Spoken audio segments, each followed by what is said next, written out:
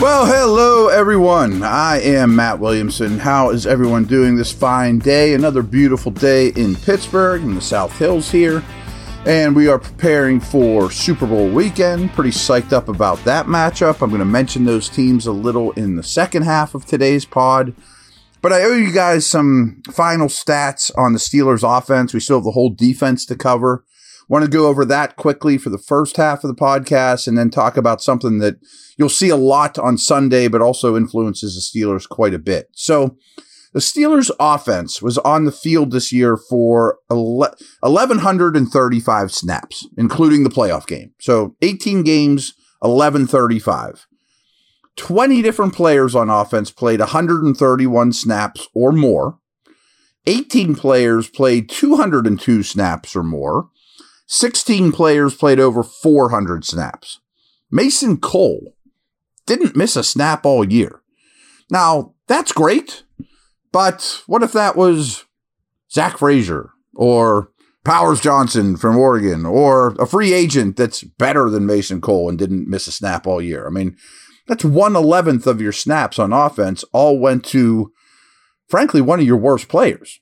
So the other Steelers players that played over 1,000 snaps last year were Isaac Seumalo. He played just over 1,100, so he barely missed any time either, 1,104.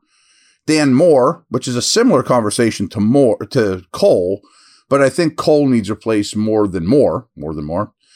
He also was at 1,017 snaps, and James Daniels was at 1,100 snaps. Now, you guys might remember this from last year, that in 2022, the Steelers' offensive line was the healthiest in all of football.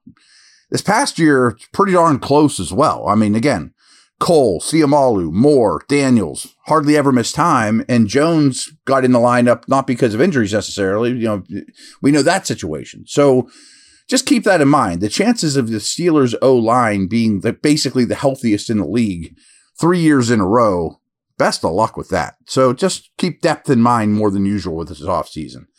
Also, in terms of snap count, George Pickens, he just missed 1,000. He was at 987. And that was by far, the most of any Steelers position player. I mean, so Johnson missed time, running backs are going to rotate, et cetera, et cetera. So Pickens was out there an awful lot this year and got better. We're going to talk about him a little bit too. Just among the quarterbacks, Kenny Pickett played 668. Rudolph played 265. And Trubisky played 202. So Pickett was out there for more than half of the snaps, but in that neighborhood. This might shock you. The Steelers committed 13 offensive holding calls and 12 false start penalties. Now, I'm not counting decline penalties. But league average for holding calls is 17.8 per team. Steelers only had 13.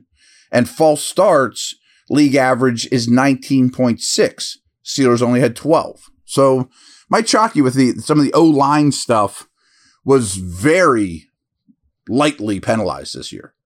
And I can't say this enough. It's very important, and it's not an excuse for how things went last year, but these are facts. That per EPA, looking back at the season, only the Bengals and Colts faced a tougher slate of opposing defenses than the Steelers this past year. So that's important. I mean, I can't stress that enough. This isn't 162 game baseball season where it all equals out. I mean, this is a small sample size.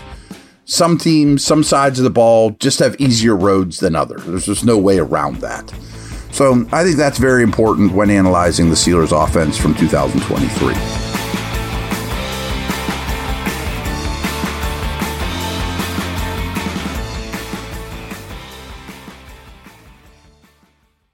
Guys, the big game is finally here. BetOnline is your number one source for playoff football odds, stats, trends, and lines. With everything from point spreads to hundreds of player performance props, the dozens of odds, props, and info on hundreds of sports, events, politics, and entertainment, you can access the world's best wagering information anytime from your desktop or your mobile device. It's super easy. Head to BetOnline today and stay updated on all the action. BetOnline, the game starts here.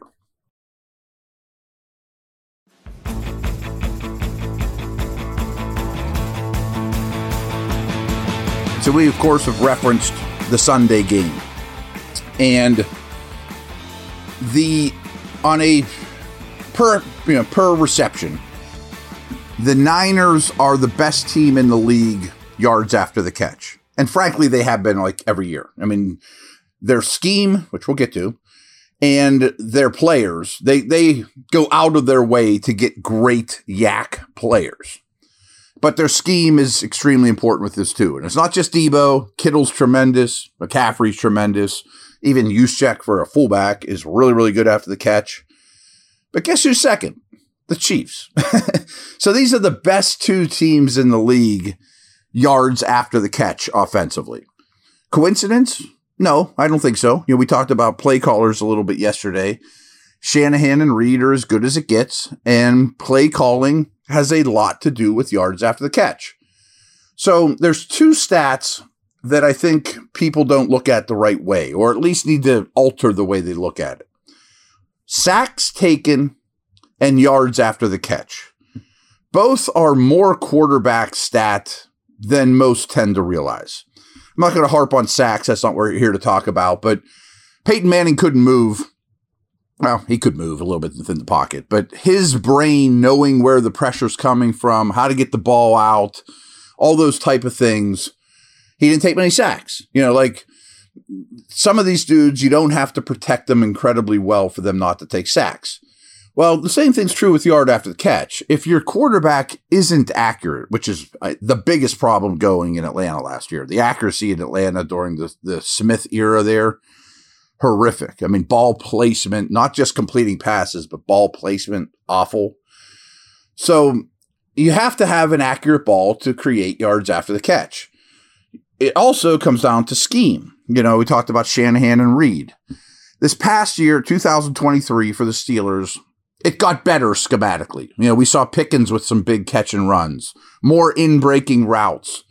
But boy, the year before, if you think about it, I know this was a long time ago, but so many route concepts were the receiver coming back to the line of scrimmage with his shoulders parallel to the line of scrimmage, or his feet totally stopped, a static position, standing there waiting for the football.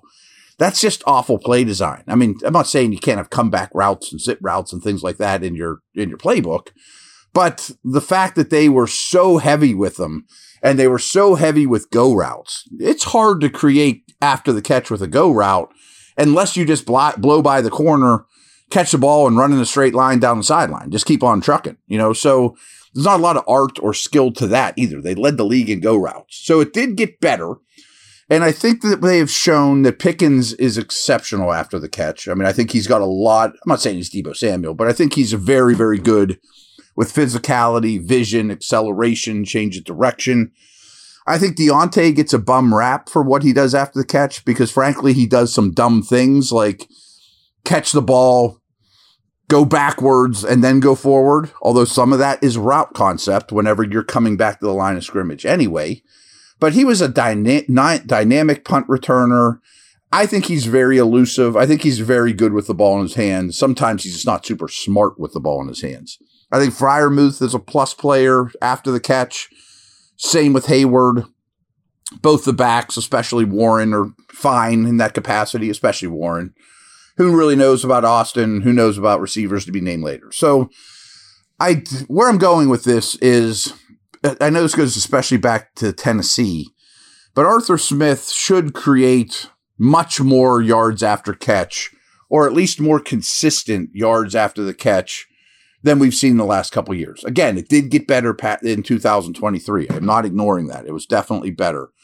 But off of play action, hitting guys in stride, like if you go watch A.J. Brown's highlights with the Titans, so much of it is play action, an in-breaking route. He shrugs off a smaller corner and just keeps going. A lot of hit you in stride stuff. So I think that's something to look forward to. I think that's going to be a byproduct of especially play action, but Arthur Smith. I mean, those things should go up. And I think the Steelers are capable of better taking advantage of yards after the catch opportunities and putting themselves in situations to create more. Now, I'm not saying they're going to be the Chiefs or Niners, but pay attention on Sunday. I mean, that game could come down to tackling. Who misses a tackle, who's not in the right position after the catch, tackling the catch or taking away the middle of the field where a lot of yards after catch comes, it's hard to get yards after catch on an out route or down the sidelines and someone can just bump you out of bounds. A lot of yards after catch comes over the middle, in stride, in motion. So the team that tackles best, takes the best angles and takes away the middle of the field defensively might end up winning that game. And look at it through a Steelers lens a little bit. Like, boy, it'd be nice to have some more after the catch from a pretty good set of weapons. And I think we will get that going forward with Arthur Smith as the offensive coordinator. All right, guys, thanks. Talk to you soon. Over and out.